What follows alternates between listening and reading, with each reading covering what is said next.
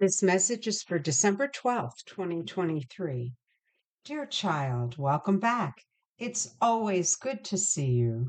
Please continue to pray daily for peace on earth, the conversion of the evil ones, and for God's intercession with our world leaders. It is vitally important that you do this each and every day and encourage others to do so too.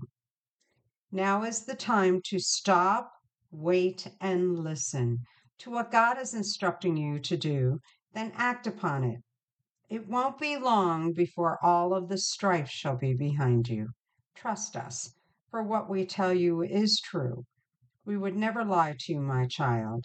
Much better days are coming, and you shall see them all.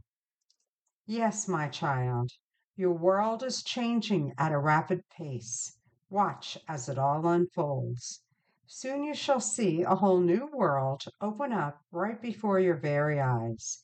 It shall be as if heaven descended upon earth. God is restoring your planet to its original Garden of Eden. Watch as it all unfolds. Yes, my child, you are living in very exciting times. All of mankind is on the precipice of 1,000 years of peace. What a glorious time to be alive. So remain very close to us, and we shall guide you through it all. Now go in peace to love and serve the Lord. We love you very much and are guiding you. Love, the Blessed Virgin in Christ.